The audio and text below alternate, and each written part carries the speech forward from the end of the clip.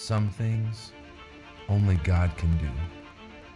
In the bottom of the pit where his brothers threw him, Joseph saw God's divine guidance and care, his providence.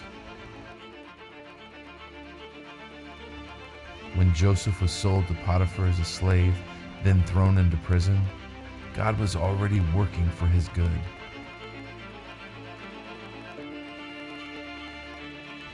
When dreams made the Pharaoh restless, God put Joseph in front of him. When all hope seemed lost, God redeemed Joseph's story for his good and his glory. There is only one who can do any of this. Only God.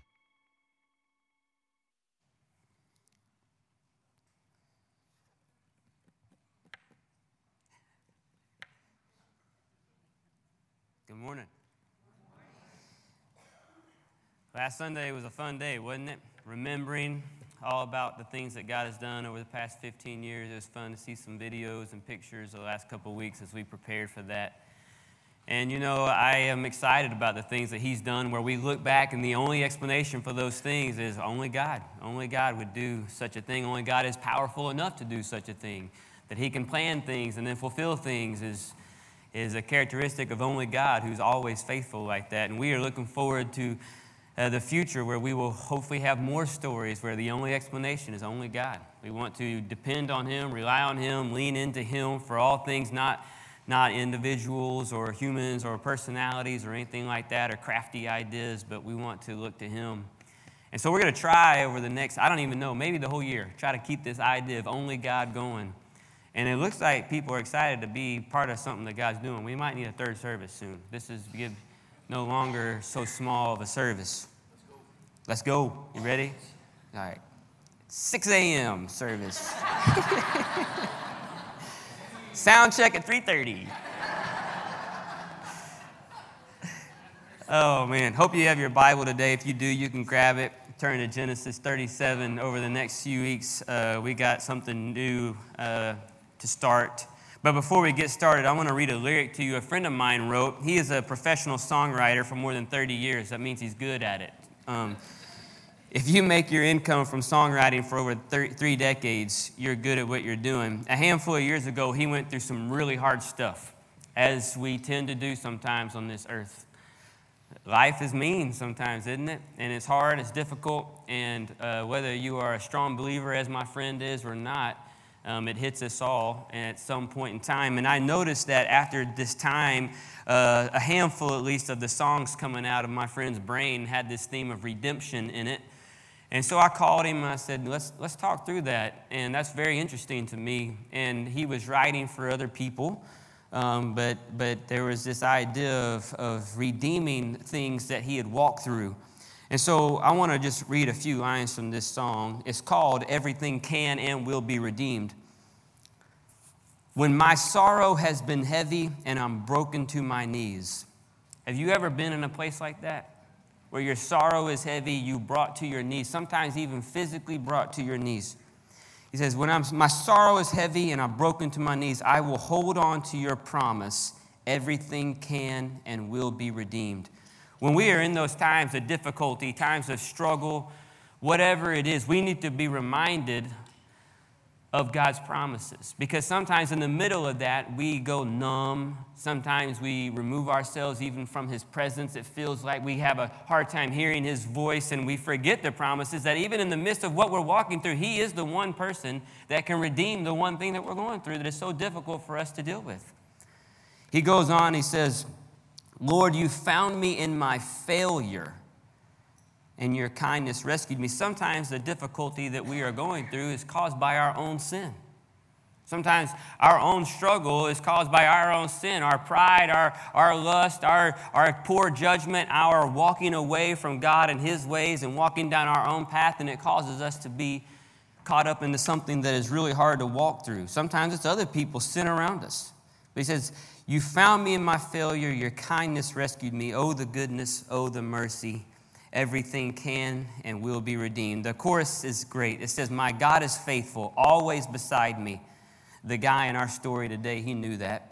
Mover of mountains, my God is mighty. Lord, you are able, which is like, I think it's the motto for Heritage. Lord, you are able, so I will believe everything can and will be redeemed. Redemption is one of the most important themes in all of the Bible, from cover to cover.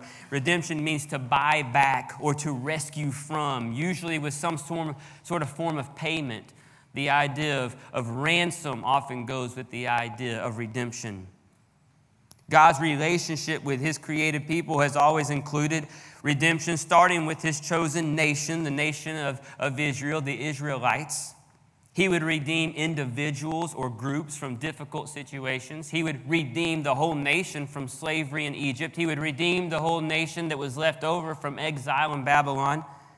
He wanted to be known as Redeemer, so they would trust him as Redeemer. He told them early on in Exodus 6 through Moses, Exodus 6:6, say therefore to the people of Israel, I am the Lord, and I will bring you out from under the burdens of the Egyptians, and I will deliver you from slavery to them, and I will redeem you with an outstretched arm and with great acts of judgment. God is a redeeming God, and he can redeem any and all situations in our lives. Have you ever come through something that was real difficult? Some sort of hurt or pain or loss of relationship? Some sort of sin that you were stuck in? Have you made it to the other side and then you can look back and say, God was at work even in that hard time? Can you say God has redeemed that situation, that relationship, that sin? Can you say that he was working for his glory, for his purposes, and even for your good in the midst of struggle? Or maybe you're in the middle right now of a difficult time, a difficult sin, a difficult stronghold, a difficult pain, relationship, loss, sickness. I would just say to you, church family, if you have lost sight of it, trust him. Trust him, lean into him. Rest in his presence. He wants to redeem whatever it is. He is at work, even when we can't see it or feel it, as the song might say. You see, redemption is an action word, and it is God who is the one that's at work. And whenever God goes to work, let me tell you, it's a good thing, because he will accomplish what he sets out to accomplish. God did not create the world and then step back and cross his arms and say, hey, let's see what happens. There wasn't some cosmic science project that the Trinity was involved in, and he just wanted to throw some human beings out in the world and see what would happen. No, he is actively involved. It's not that we're robots or anything. They're not up there with PlayStations controlling everything we say and do and think, but everything we say, do, and think can be used by God to redeem whatever he wants to do and to accomplish his purposes. He is actively involved in what's going on in his creation. This is the characteristic of God that we call providence. Providence. You should write that down, providence. If I was going to title this sermon, it would be called The God of Providence. The Westminster Shorter Catechism says this about providence. God's work of providence is his most holy, wise, and powerful, preserving and governing all his creatures and all their actions. So he is preserving and governing his creation. Our great Creator uses his creative power to keep all creation in existence, to involve himself in all events, and to direct all things to their appointed end, which of course he appointed, because he is God. So over the next 6 weeks, we're going to be using the story of Joseph to show that God is always at work to accomplish his plan for his glory and for the good of his people. I would write that down. God is always at work to accomplish his plan for his glory and for the good of his people. That's why Joseph one day, like the song we just sang, we're not going to get there today, but in chapter 50, he would say, as for you, you meant evil against me, but God meant it for good, to bring it about that many people should be kept alive as they are today. God is at work in all things. The story of Joseph is one of my favorite stories in the Bible. It's the longest and most incredible narrative in Genesis, if not the entire Bible. It goes from chapter 37 all the way through 50. And you know I love good narratives. I love good stories. I love to teach them to you. Even secular authors, though, have noticed this incredible story of Joseph Agnes Meyer, when she was writing in the New York Times book review, said this: "Purely as narrative and background, there is a magnificent story here which exceeds in drama, opulence, and movement anything that Hollywood has ever dreamed." Pretty good story. You ever seen Joseph and the Amazing Technicolor or whatever? Yeah, I saw that. I'm not really into plays. Debbie Gibson was the main actor, though. It was cool. Theologian Kent Hughes wrote this about Joseph: "Ultimately and above all, the story of Joseph is about God working his will through the everyday events of life. There are no miracles in this story, okay? This isn't Moses. There's no burning bush. The sea's not parting. There's no plagues. This is everyday people doing everyday stupid things and God working his will through it. The story is about the hidden but sure way of God. God's hidden hand arranges everything without show or explanation or violating any of the nature of things. God is involved in all the events and directs all things to their appointed end." So let's say a quick prayer, and then let's dive into Genesis 37, verse 1. Father, be with us as we open your word. Help us to understand it correctly. I pray that your Spirit would be at work today as we do this. Apply it to our lives, Lord, so we can be the men and women you desire us to be. Amen. Verse 1. "Jacob lived in the land of his father's sojournings, in the land of Canaan." Quick recap. God's chosen people started in Genesis 11 with a man named Abram. Changed his name to Abraham. Abraham had Isaac. Isaac had Jacob. God had a land for them called Canaan. And this is Jacob now, and he is living with his family in Canaan. Jacob had a twin brother named Esau, not chosen, not living in Canaan, okay? If Genesis 1 through 11 highlights creation of earth and humanity, then in a very real sense, Genesis 12 to the end, Genesis 50 highlights God's creation of a special nation, this nation of Israel, okay, the Israelites. God chose Abraham to be the father of this new nation.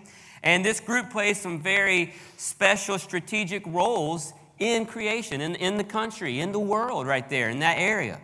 First, their election, their chosenness is the key to solving the sin problem that is so evident in the first 11 chapters of Genesis. I mean, sin is rampant. We've already had a flood and wiped out the whole thing and started over at this point.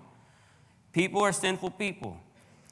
But the group that God has chosen is going to be the key to solving this sin problem. Second, they provide a visible symbol to the outside world of God's forgiving grace of those sinful human beings. See, it would not have worked if all of a sudden God chose a people for himself and then made them all perfect and sinless. By keeping them sinful, and him forgiving them through his grace was a sign to the rest of the world that there was hope. Do you see that? Third, they demonstrate the necessity of commitment to the one creator God. Whenever they got away from that commitment and worshiped other gods, what happened? The answer is bad things. Fourth, they illustrate the necessity of exercising faith in their relationship to the Lord. Just as we learn in the New Testament, the Old Testament is the same way. We come to our relationship with God through our faith in him. So, Abraham, Isaac, Jacob. Jacob has 12 sons. Those 12 sons eventually become the 12 tribes of Israel. And one of his youngest sons, Joseph, is the central figure for Genesis 37 through 50. Are we caught up? Verse 2. "These are the generations of Jacob. Joseph, being 17 years old, young man, pasturing the flock with his brothers. He was a boy. He was with the sons of Bilhah and Zilpah, his father's wives. And Joseph brought a bad report of them to their father." So Joseph is a young man. He's immature probably. Not perfect, as some people might help you to believe. There was nobody, no human being in the Bible that was perfect. We know that, so that would be silly. But he brings a bad report. Your translation may even say evil report. So at least we could assume it might have been a false report about his brothers, okay? And at the very least, we can just say, well, Joseph was a tattletale. Just that kind of younger brother that just knows how to get on everybody's nerves. Verse 3. Now, Israel, nickname for Jacob, okay? Israel loved, that's why they're called the Israelites. Y'all don't get as interested in this stuff as I do, I feel like.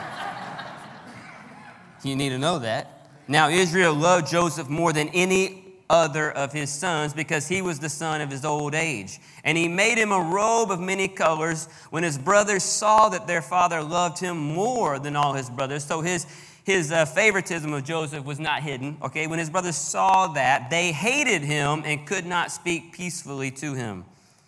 Joseph was already having problems. His father had put him in charge when he was the youngest, which doesn't go good for older and younger brother relationships. Anybody an older brother? My brother's not in charge of anything in my house.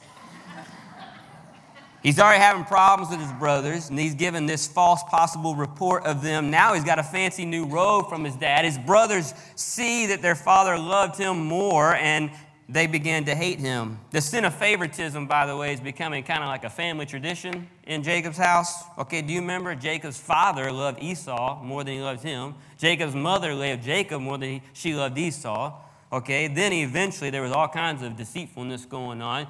Jacob gets married, but he loves Rachel more than Leah because he got tricked into marrying Leah. Now he's got all these sons and he loves Joseph. I mean, he just keeps going on. You would think eventually the guy would go, maybe we should just try not to have this stuff, favoritism going on. More than anyone, he would have known to love all the kids equally, like I do, Braxton and Ainsley. So Joseph is in charge. Joseph was loved the most and given this beautiful robe. He's basically being treated, do you see this, as the firstborn, not the 11th born. There's problems. So his brothers loathed him. Now you might be wondering at this point, Brian, you started the whole thing out saying God's involved in everything. Where's God in all of this? Because, he could have kept Joseph from making a bad report. He could have kept Jacob from loving Joseph so much that he made him look like the firstborn. Why is God not involved? Oh, God's involved. In fact, he's fixing to add fuel to the fire. He's going to get the brothers to hate Joseph even more. Look at this. The fuel comes from 2 dreams given by God. Verse 5. Now, Joseph had a dream, and when he told it to his brothers, they hated him even more. He said to them, hear this dream that I have dreamed. Behold, we were binding sheaves in the field, and behold, my sheaf arose and stood upright, and behold, your sheaves gathered around it and bowed down to my sheaf. Now, there's no way that any of his brothers missed the point of this dream, okay? Joseph was telling them, all of you guys are going to bow down to me one day, okay? I'm going to be the ruler. Now, how do you think the older brothers took that? Look at verse 8. It tells us. His brother said to him, are you indeed to reign over us, or are you indeed to rule over us? So they hated him even more for his dreams and for his words. Verse 4, they hated him. Verse 5, they hated him. Verse 8, they hated him. And if that wasn't bad enough, God gives him a second dream to just, let's finish this thing off. Verse 9, he dreamed another dream, and he told it to his brothers. Joseph, he just can't read the room. So you don't just go on and tell all these people that are mad at you, you don't tell them a second dream. But he did. Behold, I have dreamed another dream. Oh, really? Tell us. Behold, the sun, the moon, and 11 stars were bowing down to me. But when he told it to his father, he even brought dad in this time, brought it to his father and his brothers. His father rebuked him and said to him, what is this dream that you have dreamed? Shall I and your mother and your brothers indeed come to bow ourselves to the ground before you? And his brothers were jealous of him, but his father kept the saying in mind. What do you think Joseph expected? He's just young. He just doesn't know better, I guess. We don't know his motive for sharing the dreams, but we at least know sometimes he likes to stir the pot, doesn't he? He's already tattling on his brothers. He's already, strutting around in this beautiful robe he got from daddy. And now he's going to tell them about these dreams where he's in charge and they're all bowing down to him. Now, this is very interesting. Did you know that in the story of Joseph, all the dreams in the narrative come in pairs? Did you know that?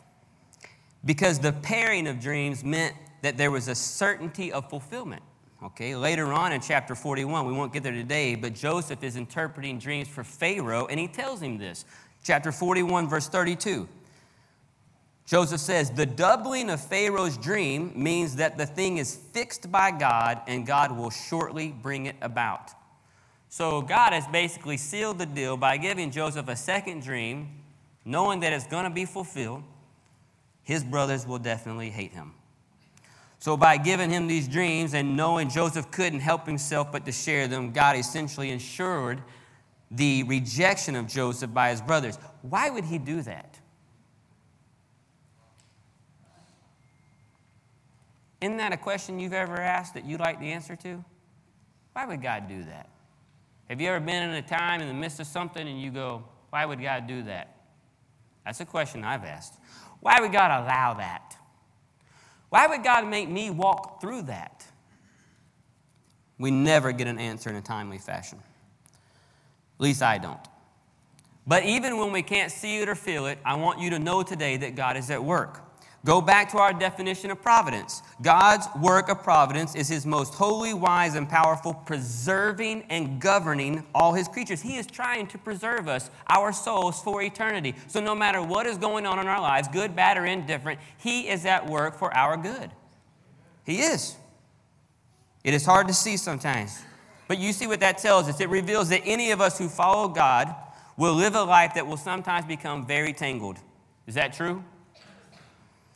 At times, complications will arise, sometimes from our own sin, sometimes from the sin of those around us, and we're caught up in their web, even if it's not our fault. We live in a world that's in this web of sin, and it seems like every single day they're throwing out new webs of sin to get caught in. But we know, even in the middle of life's complexities, the creative power of God is at work to do us good. This is true if we're sick. It's true if we have trouble with our kids or our grandkids. It's true if we have problems at work. Truly, we have a God of providence, a God who sustains us in all of life, always working for good. The Apostle Paul told us this. You probably know the passage. What is it? Romans 8:28. Some of you knew that. You know your Bible. Paul says, we know that for those who love God, all things work together for all things. All things, good, bad, and different. All things work together for good for those who are called according to his purpose. This is a truth, church family, that you need to learn now because life is not going to get easier. It's going to get more difficult. In fact, the more that you follow God, the more complicated your life should become because your life's course is going to go against the currents of the world around you. Have you found that out yet? Might even make you think about going back, but don't. You can trust that God is at work to do you good and find rest in that, even if you're in the middle of your struggle right now, today. I would say submit to him, follow him, trust him.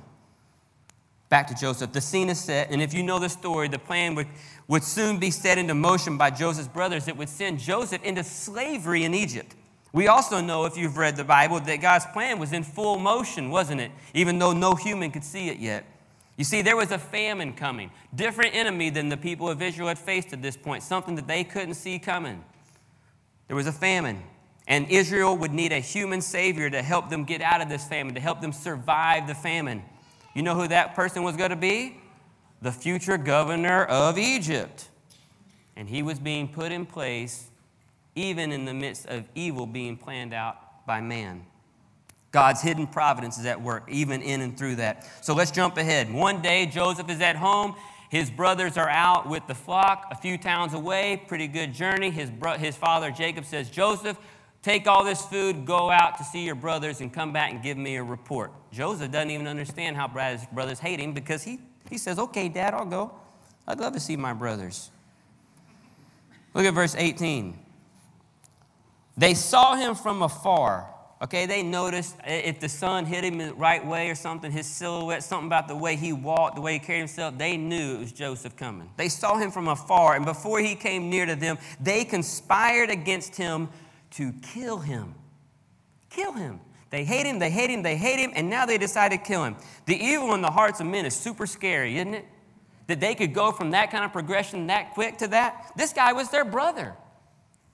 One of 12 brothers. I mean, when family was everything, family was their survival. And they hated him, wanted to kill him. Just like that, the evil in man's heart. Now, as he was getting closer, you can imagine the brothers chiming in a little bit, making the plan. Hey, let's throw him in this pit. Yeah, Yeah, and then we'll take that robe and we'll make it look like an animal killed it. Yeah. And then they're getting their story straight, because at some point they got to go home and tell their father and all the other people around town what happened to this young guy who happens to be their father's favorite, and they know that. Genesis 37, verse 23. So when Joseph came to his brothers, they stripped him of his robe, the robe of many colors that he wore, and they took him and threw him into a pit. The pit was empty. There was no water in it, obviously deep enough he couldn't crawl out of it by himself. Then they sat down to eat, verse 25 says.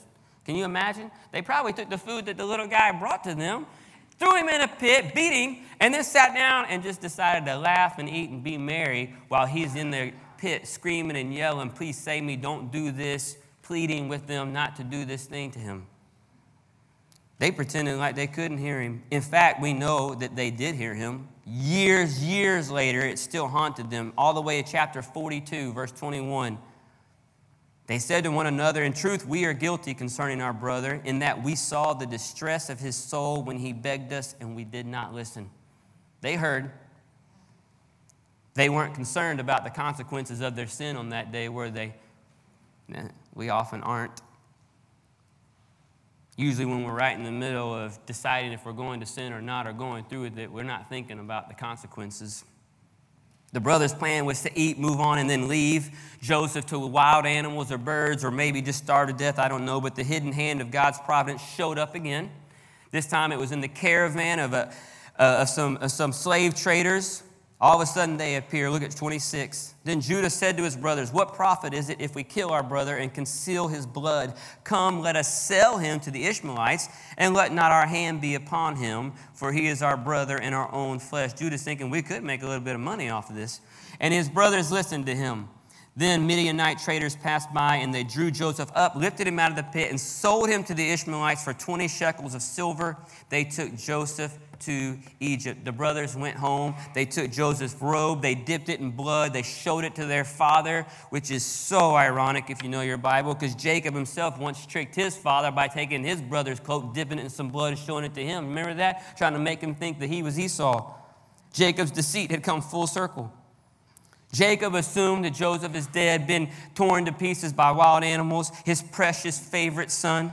Jacob mourned and refused to be comforted. In fact, he committed to mourn for Joseph until he himself died, which is way longer than the normal 2 weeks for mourning. But Joseph wasn't dead. Providence. God is at work to accomplish his plan for his glory, for the good of his people. Always.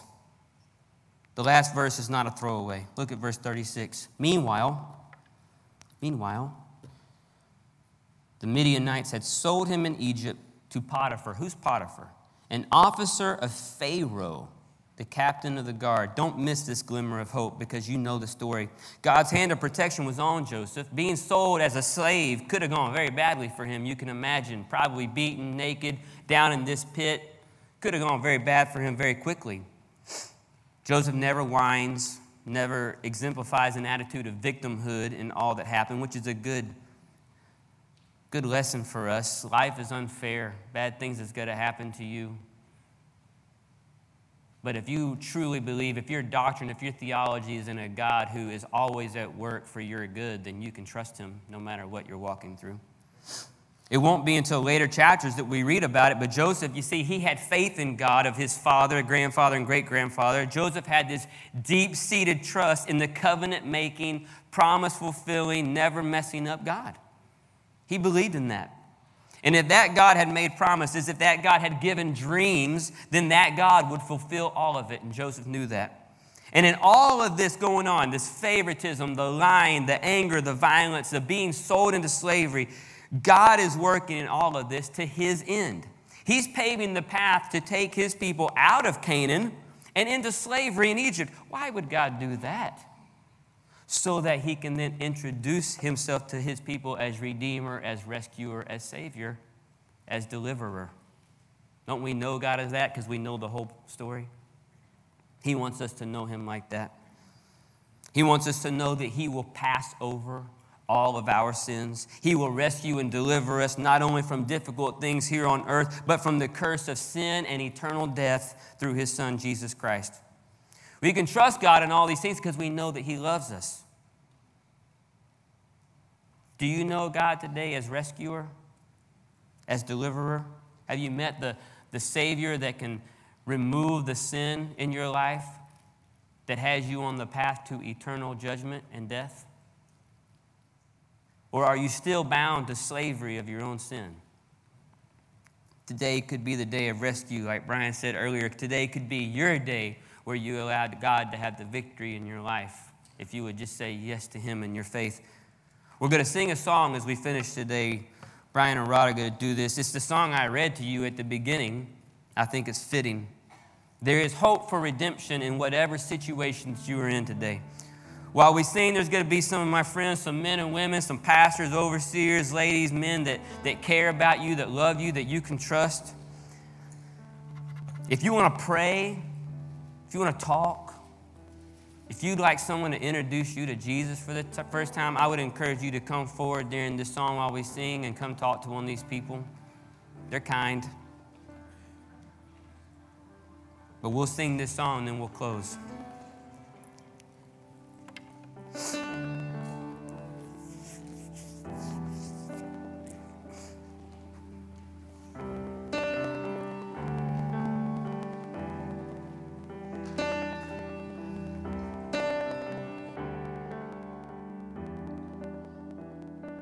When my sorrow has been heavy and I'm broken to my knees, I will hold on to your promise. Everything can and will be redeemed. Everything can and will be redeemed. When my sorrow has been heavy and I'm broken to my knees, I will hold on to your promise. Everything can and will be redeemed. Everything can and will be redeemed. My God is faithful, always beside me, mover of mountains. My God is mighty, Lord, you are able, so I will believe. Everything can and will be redeemed. Everything can and will be redeemed. Lord, you found in my failure, and your kindness rescued me. Oh, the goodness, oh, the mercy, everything can and will be redeemed.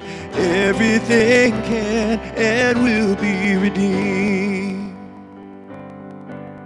My God is faithful, always beside me, mover of mountains.